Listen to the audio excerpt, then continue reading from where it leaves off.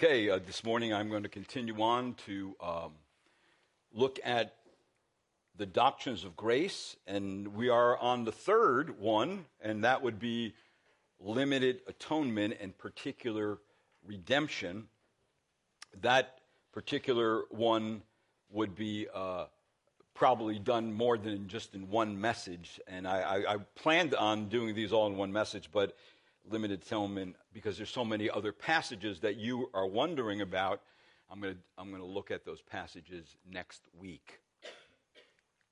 And of course, we already looked at the first two, and today we are looking at the third one, and then we're going to look at irresistible grace, and then finally the perseverance of the saints. And then I am looking forward to doing what I usually do, go through a book, and I'm heading towards 1 Peter, and that's what I am going to do. So let's pray, and we'll look at this morning. Lord, this morning I pray that you would give us more understanding, Lord, about the reasons why you died, for whom you died. And I pray, Lord, that we would see the evidence right in Scripture, that you would convince us, Lord, that this great plan of salvation started long before we were ever born. It started in eternity, in the council rooms of the Trinity. And Lord, we know that there you planned out everything, and that all those that you chosen there in Christ will come to know you in time as they hear the gospel, repent of their sins, and believe by faith in the only sacrifice they have to forgive their sins, wash it away, and be made right with God. So I pray, Lord, all of us would know this morning where we stand with you, that we would know for sure that if we were to die today, that we would know we would go into your presence. And I pray that answer would be clear to us, that we would be convinced of that. And I pray that you would help us as we look at these truths, the core of the gospel, to be just strengthen them, in them, grow in them, and become convicted of them. And I pray this in Christ's name. Amen. All right, so as we move through these doctrines, I have already mentioned that these are important to understand for our Christian faith. They do really inform our view of God, our view of who we are, our view of how someone actually gets right with God. And then, of course, today we're going to look at how it informs our view of the nature of the atoning work of Christ. Atonement, remember, is the covering that the blood of Christ provides for all those who come to believe in him as Lord and Savior. And so today, that's what we're looking at. We're looking at this great doctrine of what it's called limited atonement. Another way of saying it is particular redemption. And then also another way would be even definite redemption. All those have been used to describe this doctrine. And from my last message on unconditional election, I must say election itself saved no one. It only marked out particular sinners for salvation, those chosen by the Father and given to the Son had to be redeemed if they were to be saved. That means no one can be saved apart from believing the gospel. The common view is, though, in life in general, is that Jesus died for everyone. Limited atonement, particular atonement, definite atonement does not mean that Christ's death was limited in value. The gospel is to be offered to all, and it is often said the atonement was sufficient for all and efficient only for those who believe, or only for the elect.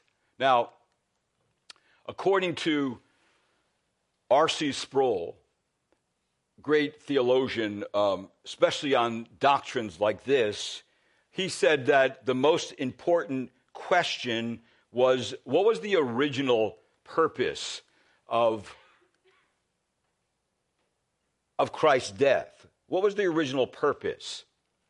Was that purpose, first of all, to make possible the salvation of all people on the condition of their believing, which secured salvation for no one? People who are of another persuasion theologically would say the atonement was not designed by God to purchase a specific people for himself, but to make salvation possible for any person who will, of his own will, free will, repent and believe. And of course, or the second would be, or was it to ensure the salvation of his people, which was definite in design and accomplishment? Now, this doctrine states that the death of Christ actually put away the sins of all God's elect and ensured that they would be brought to faith through regeneration or through being born again and kept in faith until glory. That's what it says. Now, from this definiteness and effectiveness follows its limitlessness, that Christ did not die in this efficacious sense for everyone. In other words, and all would agree with this, not everyone is saved. Not everyone gets saved. Now, the issue of limited atonement, the atonement is limited in its design. That is, the original design of the atonement was to provide a definite sacrifice for the elect, a definite shedding of blood that washes away sin and covers sins forever for God's chosen. That their sins would be covered and washed away so that God's children could be made right with God forever. All right, so in this particular truth, there is no losing your salvation. Because once you are saved forever. Because of not what you've done, but everything that God has done. So we need to answer some basic questions concerning the definiteness of Christ's atonement. And of course, those questions would be,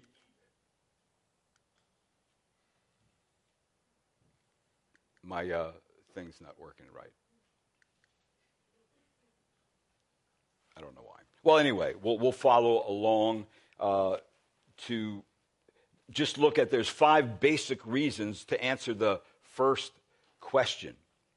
Let me see if it works now. All right, yes, here we go. We're back up. Technology, I don't like it. I don't know about you. I never feel comfortable with technology.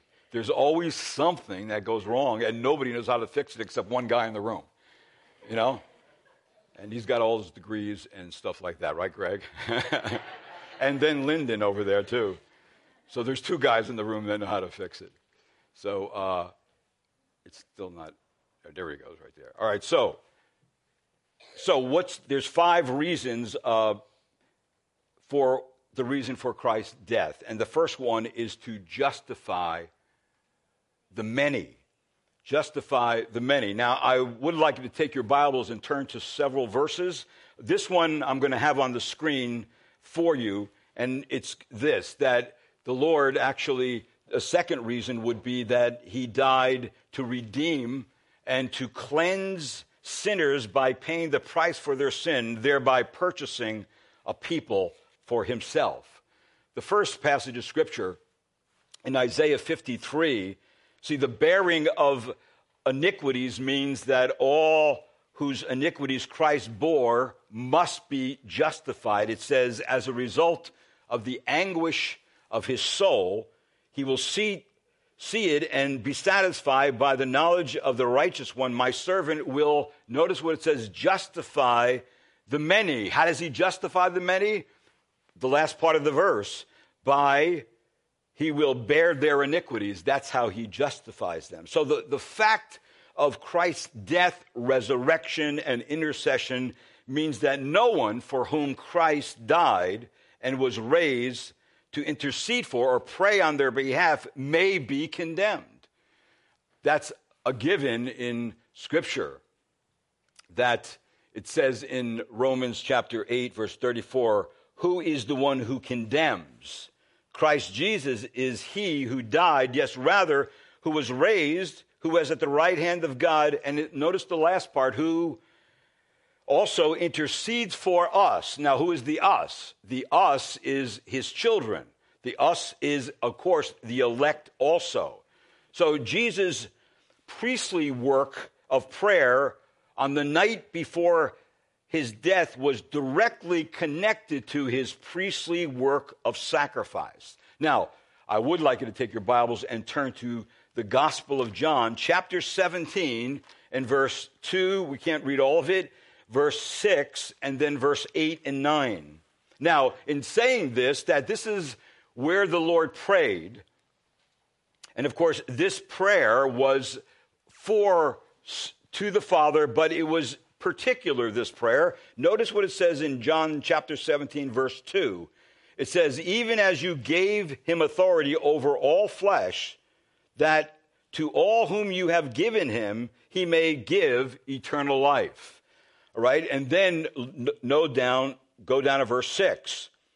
I have manifested your name to the men whom you gave me out of the world.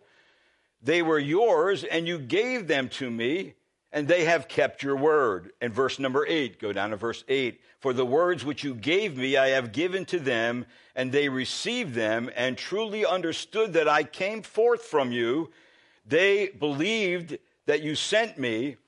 And then verse 9, I ask on their behalf. I do not ask on behalf of the world, but of those you have given me, for they are yours. Now you notice the stress that the Lord puts on this particular prayer, that he doesn't pray for everyone. All right, he prays specifically for those who are his. And so the Old Testament high priests of Israel always offered sacrifices for specific sinners and a specific multitude. So on his shoulders, on the high priest's shoulders, and on his chest, the high priest bore the names of the tribes of Israel engraved on precious stones. Aaron, where it says, shall carry the names of the sons of Israel in the breastpiece of judgment over his heart when he enters the holy place for a memorial before the Lord continually. In other words, it was specifically for these people that the high priest offered his atoning sacrifice, a multitude of specific people. In the same way, Jesus presented his life a sacrifice for the same people for whom he had been praying in the Gospel of John, recorded there in chapter 17, that the death of Jesus Christ actually accomplished the salvation of all those whom the Father had given to him. See, that is what the point is.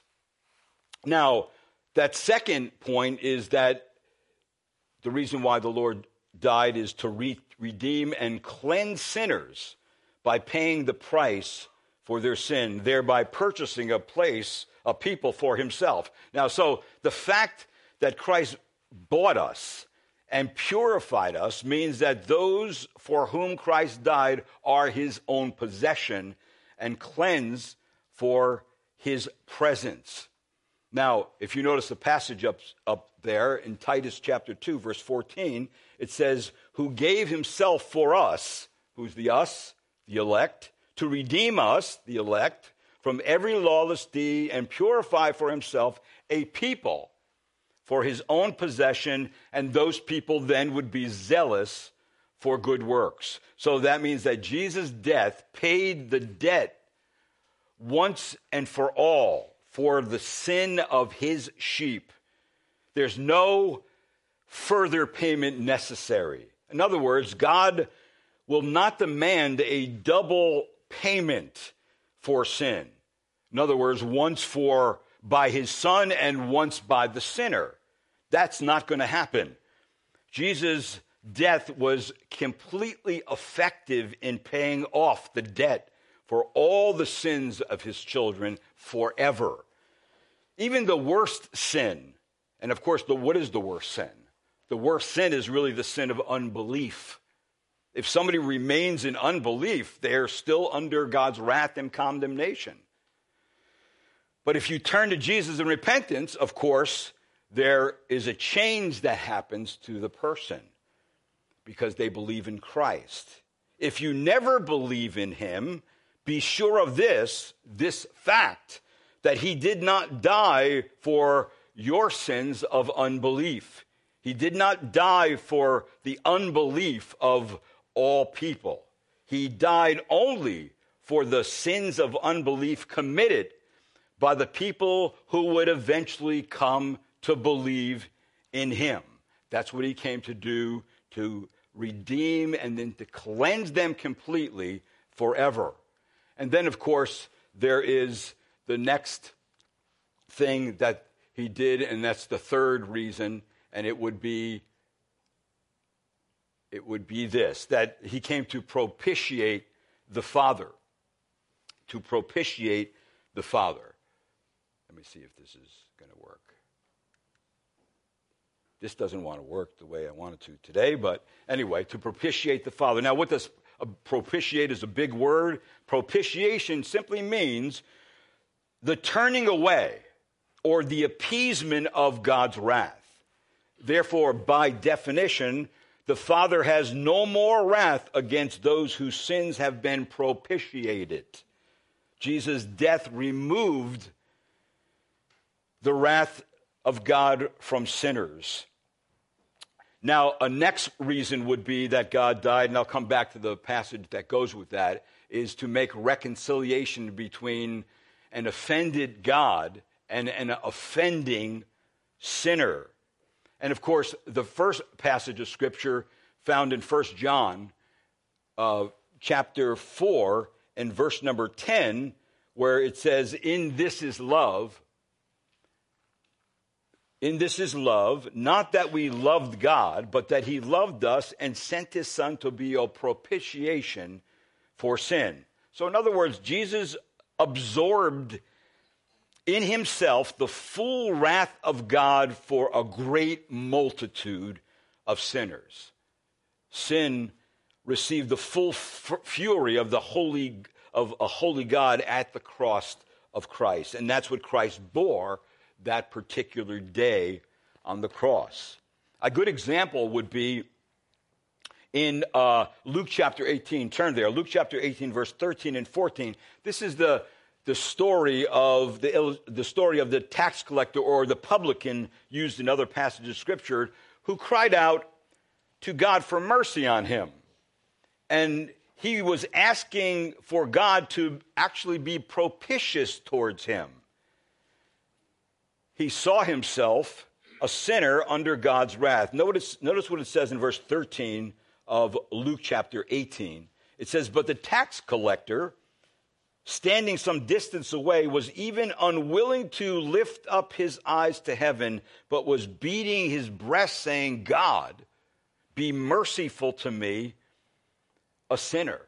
All right, and mercy and propitiation are very closely linked because mercy is asking God to have compassion on you in your helpless state as a sinner. You can't do anything to rid yourself of your sin or the condemnation which sin brings. And then verse 14 it says, this is what Jesus says, I tell you, this man went to his house, notice, justified rather than the other, for everyone who exalts himself will be humbled, but he who humbles himself will be exalted. In other words, God heard his cry of mercy, Lord, be merciful to me, a sinner. And as it is found in the person of Jesus Christ, he removed his wrath from that person who calls upon him for salvation, and he declares that person righteous and justified before God. And that would be forever in Christ Jesus. And so that becomes very important.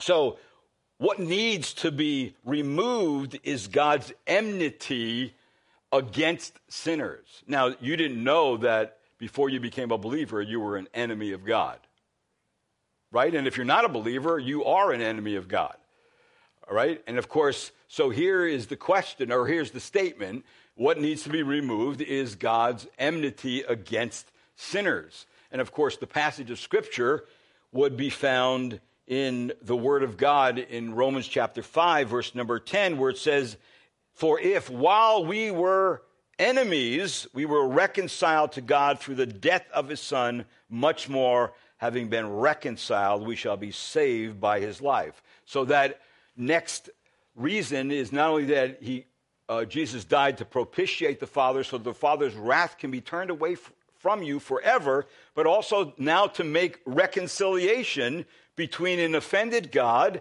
and an offending sinner. And be sure of this: you don't need to reconcile friends. You need to reconcile enemies, right? We were enemies of God, and so that reconciliation had to come through Jesus Christ. And of course, there is one last thing, and that is the last reason. Well, there's more reasons, but these are the ones that I'm mentioning this morning, is that of to be raised to new life. In other words, if Christ died for someone, then with no other conditions, that person died with him and then also will be raised with him. See, that's what the Scripture tells us in this passage of Scripture. For the love of Christ controls us, having concluded this, that one died for all, therefore all died, and he died for all, so that they who live might no longer live for themselves, but for him who died and rose again, and notice, on their behalf. So he is dying on behalf of a particular, specific group of people. He's not dying for every single human being that ever lived. All these 5 reasons mean that his death had a purpose, which was intended for some and not for others. His death had an effective intent that was limited to certain persons. That's what it means by limited atonement, or particular or definite atonement. It was limited to a specific group, a certain group of persons. And of course, from Ephesians, those persons were elected in Christ before the foundation of the world.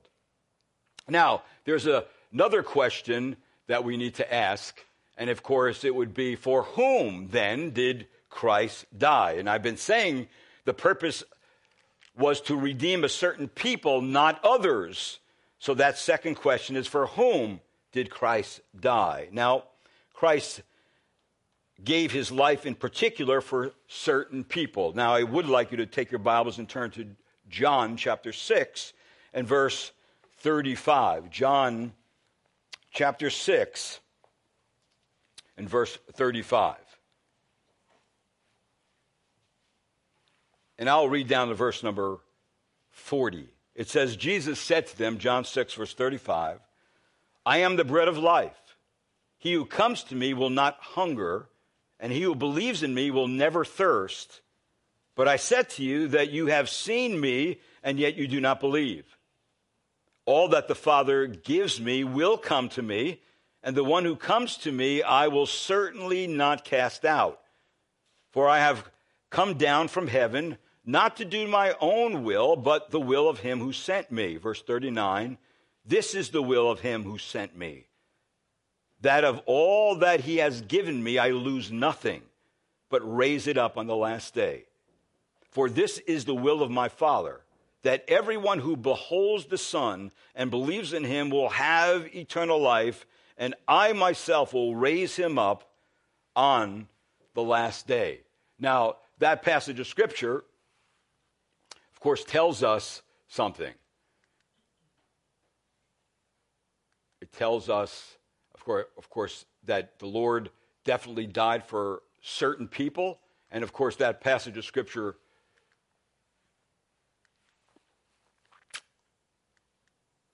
trying to get it up.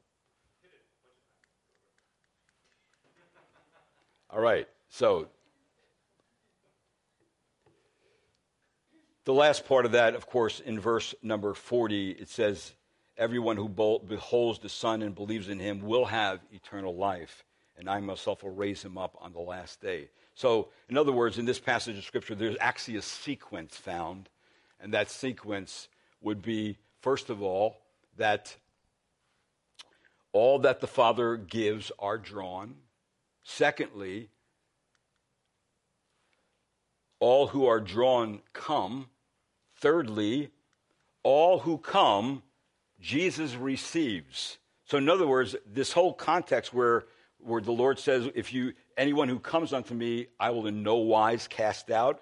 Well, anyone who comes to Christ and believes in him and receives him as who he is and what the Father has done through him, he will turn no one down. He will turn no one down. And also, all who are drawn are raised up to eternal life. So from the day of conversion till the day that you pass out of this world, the whole plan of salvation is taken care of.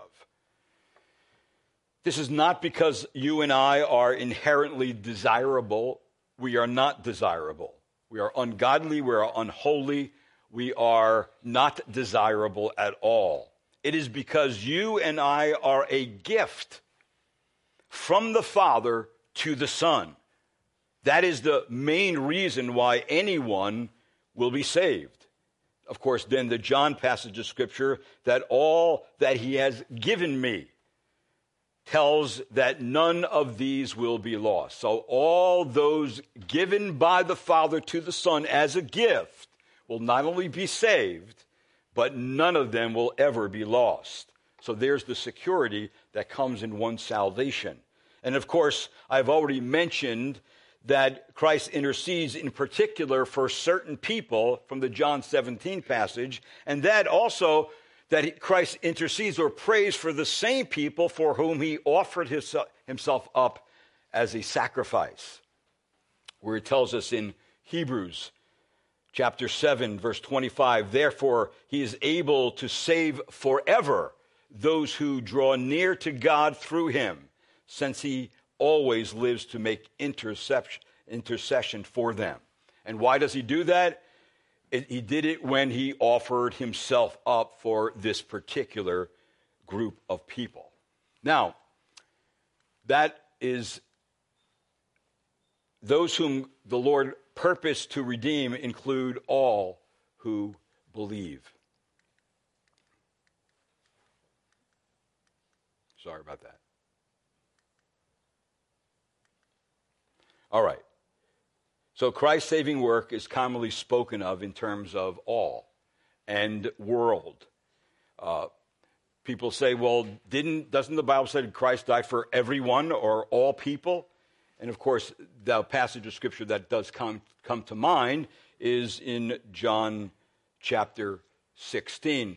Probably a verse that I'll not look at this morning for the sake of time, but we do know this, that verses that do use the word all, whole, or world are interpreted in a certain way. In other words, on the screen, does all mean all the time? See, we must not forget, while reading through the Scripture, that its language is sometimes figurative and hyperbolic. All right, universal terms are used when we don't mean universal in fact. For example, if a husband or wife says to each other, you always leave the towel on the floor in the bathroom and never hang it up. Now, that may be true some of the time or even most of the time, but it is not true all of the time. All right, even though we may use all. So we use all when we really don't actually mean all. The scriptural point is that the reason these general terms are used in the Word of God was to correct a false notion of salvation, that salvation was somehow just for the Jew alone, and it wasn't for the world of all men of all nations and every creature. All these are used to correct the mistaken notion that salvation was for the Jew alone. Christ died for the Jews and the Gentiles without distinction, but they are not intended to indicate that Christ died for all men without exception. He did not die for the purpose of saving each and every lost sinner. If he did, everyone would be saved. But everyone is not saved. Now, I'm going to look at some verses that actually show that Scripture sometimes uses all, world, and whole in a very specific way. Could you see that? I'm going to read it to you. I think next week I can widen the picture to include the whole screen there. I have to learn how to do that, though. All right? Luke chapter 2, verse number 1. Here's the passage. Now in those days a decree went out from Caesar Augustus that a census be taken of all the inhabitants of the earth. Now, did they mean in that passage all the world of people? Or did it mean all the Roman world? It meant all the Roman world, all right? Also, another passage would be Luke 2:10. But the angel said to them, do not be afraid, for behold, I will bring you good news of great joy, which will be for all the people. Now, did it mean for every person or all ethnic groups? Well, it meant all ethnic groups, that all different kinds of people from all different places, that it would be good news. It's not good news. Christ is not good news for every person, right? People reject Jesus all the time. It's not good for them. They want to avoid it. They don't want to even consider it. They think it's foolish. And then Colossians chapter 1 in verse 5 and 6, it says, because of the hope laid up for you in heaven, of which you previously heard in the word of truth, the gospel, which has come to you, just as all the world also is constantly bearing fruit and increasing, even as it has been doing in you also since the day you heard of it and understood the grace of God in truth. Now, just as it has come to all ethnic groups, it was not talking about just geography there. All the world, all the geographical world. No, all ethnic groups in the world. And then another passage of Scripture is John 12 and verse number 19. So the Pharisees said to one another, you see that you are not doing any good. Look, the world has gone after him. Now, does it mean there every person in the world has gone after him, or a lot of people have gone after him? All right? And specifically, a lot of people from different ethnic groups besides, in fact, Israel was not even coming to Christ. Very few were coming to Christ. They weren't coming to Christ nationally. They were coming to Christ individually. All right, now, I do want you to consider this next passage of Scripture. What does the world mean in one of the most famous passages of Scriptures in all the Bible? What does the world mean in John 3:16? Now, look what it says. John 3:16. All right? It says, for God so loved the world, right? That he gave his only begotten Son, that whoever believes in him shall not perish, but have eternal life. Now, let me set up the context for you. Jesus, in John chapter 3, is talking to Nicodemus, right? And who is Nicodemus? Nicodemus was a Jewish teacher, right? He was a Jewish teacher. And, of course, he was also a teacher of the law and of the prophets. Nicodemus was in a culture that was obsessed with race and ethnicity. That is, salvation belonged, in his mind, just to the physical descendants of Abraham, not to all the other nations, not to all the other ethnic groups of the world. So he was looking for a Messiah who would come, who would just be for the Jews, just be for the Jewish nation. It never dawned on Nicodemus or even the Jews. Even if you read the Gospels, you'll see that it didn't even dawn on the Jews. It didn't dawn on the Jews on their mind that the Messiah would pay for the sins of Romans and for Greeks and for Samaritans and for Gentiles. It didn't dawn on them. Why? Because they were defiled people. They needed to be thrown out and removed from God and destroyed and sent to hell. It was inconceivable to the Jew that a Gentile could be saved, could be forgiven of sin, and could be made right with God. See, that was in the mind of Nicodemus, to understand what this word world means in John 3:16. It doesn't mean that the Lord died for every single person who ever lived in the world. It doesn't mean that.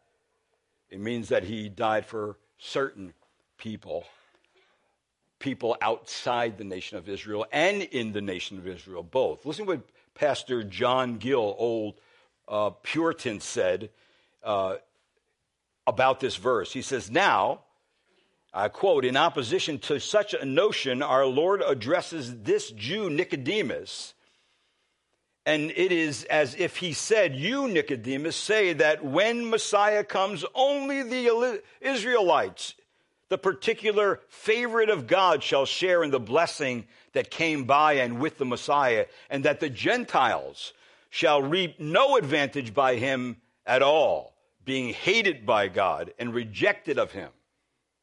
But I tell you, God so loved the Gentile as well as the Jew. So the Lord was driving out of the mind of Nicodemus this wrong notion that when the Messiah came, he would just come for the Jew in Israel.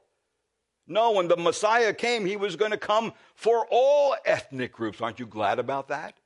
Because if you weren't glad about that, you couldn't be saved if this didn't happen, you understand? You couldn't be sitting here today knowing Christ as your Lord and Savior if this did not take place.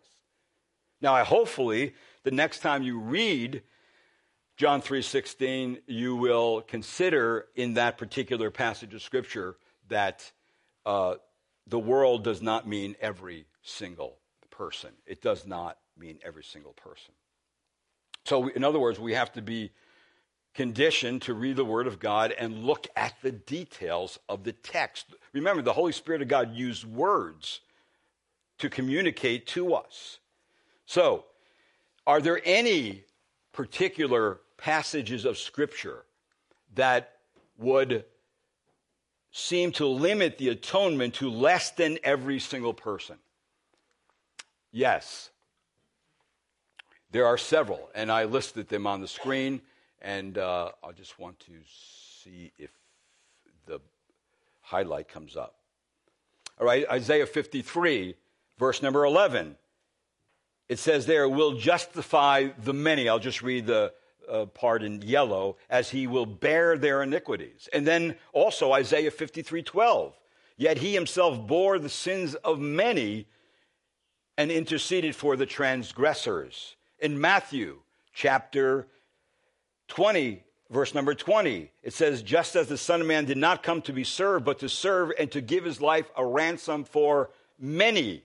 And then Revelation 5 and verse number 9, which is a very good and pointed passage of Scripture about this particular subject. And it says this, and they sang a new song saying, worthy are you to take the book and break its seals, for you were slain and purchased for God with your blood men, notice, from every tribe and tongue and people and nation. In other words, he will pick men from tribes, tongues, people, nations out of every one of those sections of humanity, not every single person. And then, of course, John 10:11, I am the good shepherd. The good shepherd lays down his life for the sheep. He is paying off the ransom on behalf of the sheep. Now, I do like you to turn to another passage of Scripture in John chapter 10 and verse number 24. John 10:24. in verse 26. Let me just read that, follow along with me, because again, this passage of Scripture is saying something very important. In John 10:24, it says, the Jews then gathered around him and were saying to him, how long will you keep us in suspense? If you are the Christ, tell us plainly. Verse 25, Jesus answered them, I told you, and you do not believe. The works that I do in my Father's name, these testify of me. And then in verse 26, he says, you do not believe because you are not my sheep. You see that there? See, that's looking at it, that the reason why they didn't believe is because they were not the Lord's sheep in the first place. And that's why they did not believe. And so, looking in Scripture, there are several things that comes to mind on this. Number one, the sheep are those to whom he gives eternal life. Also, secondly, they are those for whom he lays down his life. Thirdly, they are not all, because he tells those who were rejecting him they were not his sheep. And then, of course, the whole language used implies that the salvation of the sheep alone is the object for which he laid down his life. So Jesus did not lay down his life for the wolves and for the goats, just for the sheep. So then when Jesus was dying on the cross, he was substituting himself, paying the price for their sins, for a particular specific people. All those the Father had given him was on his heart. But also those who do not believe that would retort, oh, what about the passage that suggests that Christ died for all people? You know what I mean. You know what I'm talking about, because I had some of the same questions. But what about this passage? And what about that passage, which seems to point that in some way Christ died for all people, like John 3:16, like 1 Timothy 2:3 and 4, and chapter 6, verse 4 to 10, and 2 Peter chapter 2, verse 1, and 1 Corinthians 15:22. See, what about those passages? Well, I'm going to look at every one of those passages, but not today. Next week, I'm going to look at those passages. Right now, I was going to be considering the first passage, which is John 3:16, but I am not going to do that right now. So I'm going to go down and just relate to you a story, all right? Because there's one thing that remains in all that I say here this morning, and it's this. The one thing that remains clear is that the death of Christ actually accomplished the salvation of all those whom the Father had given him. And he would lose nobody. He would lose not one person. So, if you today are a believer in Christ, if you today, this morning, are a believer in Christ, it is because he had your name on his heart as he offered himself in sacrifice to the Father. If you have not believed, according to the Scripture, you remain under the damning sin of unbelief. However, if you humble yourself and cry out for the mercy of God towards sinners as found in Jesus Christ, you can be like the tax collector. You can be declared righteous before the tribunal of God despite your sin. And you can rest assured that the death of Jesus has removed the wrath of God from you once and for all. So there needs to be a change. There needs to be a change that takes place in everyone. All right? And of course, that change, according to the Bible, we can never please God merely by the things that we think and do. We can't please him by merely believing orthodox truth about him. Also, we cannot please him. A passage of scripture there recorded is pointing to that particular direction. And also, we can't please him by merely pulling up ourselves by our own bootstraps. We can't do that. See, for it says, for by the grace you have been saved through faith, and that not of yourselves, it is a gift of God, lest any man should boast. Their worship ended up being worship, but nothing but rote. Learned by rote. That's how they worshiped God, and God was not pleased with that. And then, of course, a next thing would be, what will the change involve when someone comes to Christ? Well, our inability to please him, please God by ourselves, means that the real change of Christian conversion must involve relying on Christ alone in repentance and, of course, in belief. Now, that means true repentance means that you turn away and turn to. You turn away from the many individual sins by which you have offended God's character and broken his law. You turn away from, secondly, from any attempt whatsoever to justify yourself before God by appealing to your own orthodox beliefs or acceptable behavior or what is called today moralism. There's a lot of moralism today, but it's not salvation. We turn to God also and look to him to pardon our sin, to give us right standing before God, and to bring us into close fellowship with him. So, true belief also would include that it's not only repentance in Christ, but it's also belief in Christ. And of course, true repentance and true belief means that we trust only in the person, the death, the resurrection of Jesus Christ. That also, when we think of that, we trust Jesus as God's appointed provision for the forgiveness of sins. We trust Jesus for moral power to effect real change in our thoughts, in our attitudes, in our motives, in our desires, in our affections, in our words, in our actions, in the patterns of relating to God and to others in a godly and a holy way. Also, we trust Jesus to keep us in this saving belief until he takes all of us away to heaven, where faith will become sight. No longer will we need faith, we'll see him. For the Bible does tell us that the sorrow according to the will of God produces repentance without regret, leading to salvation.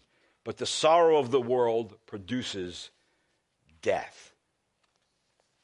Now, you may be in a place right now where you say, I'm a little confused.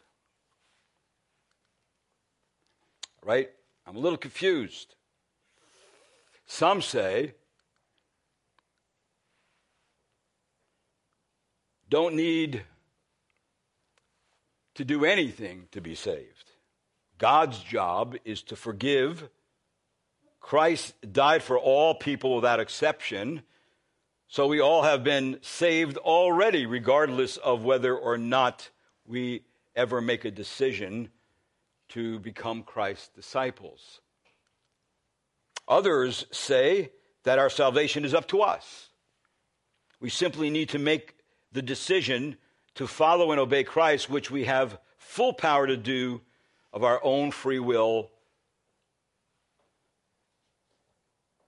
And then, of course, the Bible presents conversion as God giving us the desire to repent and believe. Biblical conversion does involve our repentance and belief. but it is God who's behind the scenes working in our hearts to produce that repentance and belief in us. It says in Scripture, work out your salvation with fear and trembling, for it is God who is at work in you, both to will and to work of his good pleasure. Conversion must be God's work because we are unable to produce repentance and belief on our own. We cannot do that whatsoever. We can never do that on our own. So in preaching the gospel, the Bible tells us the preacher is really preaching to a bunch of lifeless corpses. Therefore, whether we stand in the pulpit or sit in the pews, we are dependent on God to produce this repentance and belief in someone else. We can't do it ourselves. We can't save people ourselves. We could never do it. Now, in saying all that, I'd like to relate a story to you that actually happened to one of my family members in the past couple weeks. His name is Chris. He and his wife, Jenny, planned a vacation with some friends in which they were going to attend a country music festival, Route 91 Harvest Festival in Las Vegas. A group of 8 attended the nightly concert together and booked rooms in the Mandalay Bay Hotel. One of Chris's friends, Georgina Kopanzi, said it was really just a wonderful event until the very last hour, just before it was over, when the shooting happened. When the gunfire started, their group was split in two. Georgina's husband, Mark, and others stayed back on the lawn in the outdoor concert venue while Georgina joined her friend Jenny and Chris in standing only area to get a closer look at the show. Like many concert goers, we thought the rapid fire shooting was actually firecrackers. Georgina said, my friend Chris Bobby, who was standing next to me, fell to the ground. He had been shot, but he was alive. When it became clear what was happening, people panicked and ran anywhere and everywhere in order to find cover.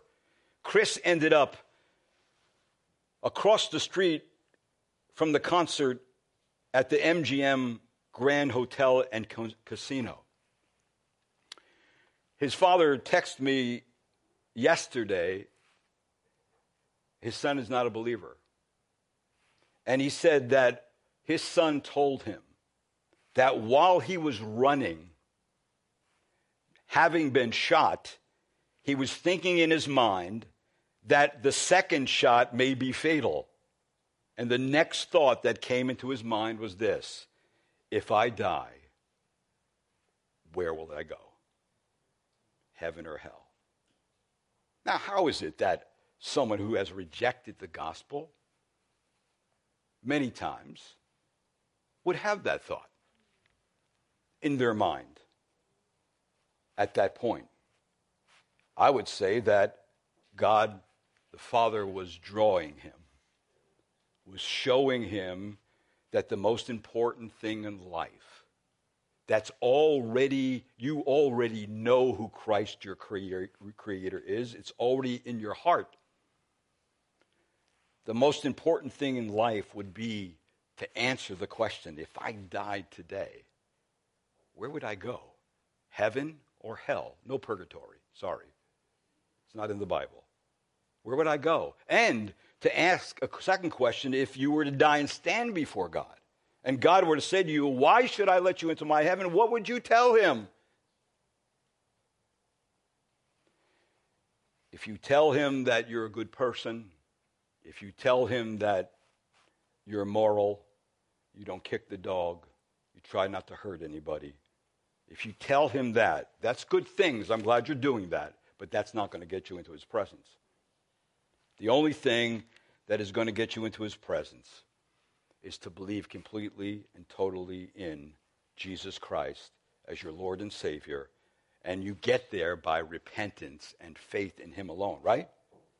That's the only way. Now, just to pick the story up again, Chris did end up across the street at the Grand Hotel and Casino. There, he was safe and received some help. However, they realized that he was shot in the shoulder and needed more expertise medical help. But by that time, the hospitals in the area were so overwhelmed, they could take no one else. And so the likelihood of Chris getting into an area hospital was very slim. Then someone stepped up. An anonymous donor paid for Chris to be flown back to his home in California in a medical helicopter in order to have surgery on his shoulder and have the bullet removed. His wife was traumatized but unharmed. Chris's friend said, "I never really thought I would ever be in a situation like this. No one ever does. The scariest part was not knowing where the shots were coming from and how many shooters there were. 59 dead and well over 500 wounded." That just happened not too long ago, right? And so you and I could probably say that, share some kind of story in our life in which we knew God, the Creator, who made us in his image, was speaking to us, was drawing us. And then, if it be that you came to Christ and believed in him as your Lord and Savior, after conversion, it became clear to you that the Lord was indeed speaking to you. And he brought into your life a happening, an event, a person to do one thing, to draw you to himself. That's what he does. See, so a sinner needs to be changed. A sinner needs to be changed. And of course, how does that great change happen? Well, first, God calls people to himself, enabling them to hear and understand the gospel. All right, that's what he does. A second thing is that God graciously grants those he calls the free gifts of repentance and faith. Those gifts are given to us by God. And then what happens? This is what happens. We pray. We pray. So Chris Bobby, his father and mother being Christians, actually got saved out of our ministry here at Calvary. His son asked them, "Dad, will you share with me the gospel?" And so I believe that he trusted Christ, but I pray that it's true conversion. I pray that it's conversion not just after the event fades from his mind, he goes back to his old way, but he produces fruits of repentance. See, saying all that for this reason, God is at work. Conversion is a work of God. And he sovereignly grants life to our spiritual dead hearts and produces in us a willingness to repent of our sins and believe the gospel. If that did not happen, no one would get saved. You realize that? So everybody is heading to hell, and by God's mercy, electing mercy, God chooses from that group of people of all ethnic groups and all nations, people to be saved, because the Father already gave those people to the Son as a gift. Now the Son had to die in the place of those people so their sins could be wiped away, right? And so the Spirit of God can grant unto them faith and repentance, and they come to believe in Jesus Christ, be saved eternally. So you see that if someone is saved like this, they cannot lose their salvation. They have it forever because it came from God, who is the source. God is the one who saves us, keeps us, causes us to persevere, and what? Takes us to glory, right? That's what happens. So that's part one of this, and I hopefully next time this works better. I don't know why it didn't work so well. Let's pray. I blame myself, nobody else on that. Lord, this morning I do ask you, Lord Jesus, that today that you would give us a greater understanding of this truth. This is not an easy truth, but it is a truth from Scripture. And this is exactly what you have done, Lord. And so I pray, Lord, as we consider these doctrines, that they would expand in our mind, that our understanding would become clear as we come across passages of Scripture that indicate that you died for your sheep, that you redeemed and cleansed them, that you propitiated the Father, that you made reconciliation for people who were your enemies, and that you justified them by dying in their place. And now you intercede for all those who come to know you as their Lord and Savior. I pray, Lord, this would become clearer every day of our life. And as it does, Lord, I know it only does one specific thing. It causes us to worship you and praise you for who you are and what you have done, because all honor does go to your name and only your name, and all glory goes to you. We can take no credit for anyone's and our own salvation. So we bow before your mighty hand, and we pray that you would bless us. And thank you for the word of God. Strengthen us by it this morning. And if there's someone, Lord, who as of yet has not come to believe in you as their Lord and Savior, I pray you would have mercy on them. They would cry out for mercy, and like the publican, they would walk away justified because they believed alone in Christ Jesus to save them. And I pray this in your name. Amen.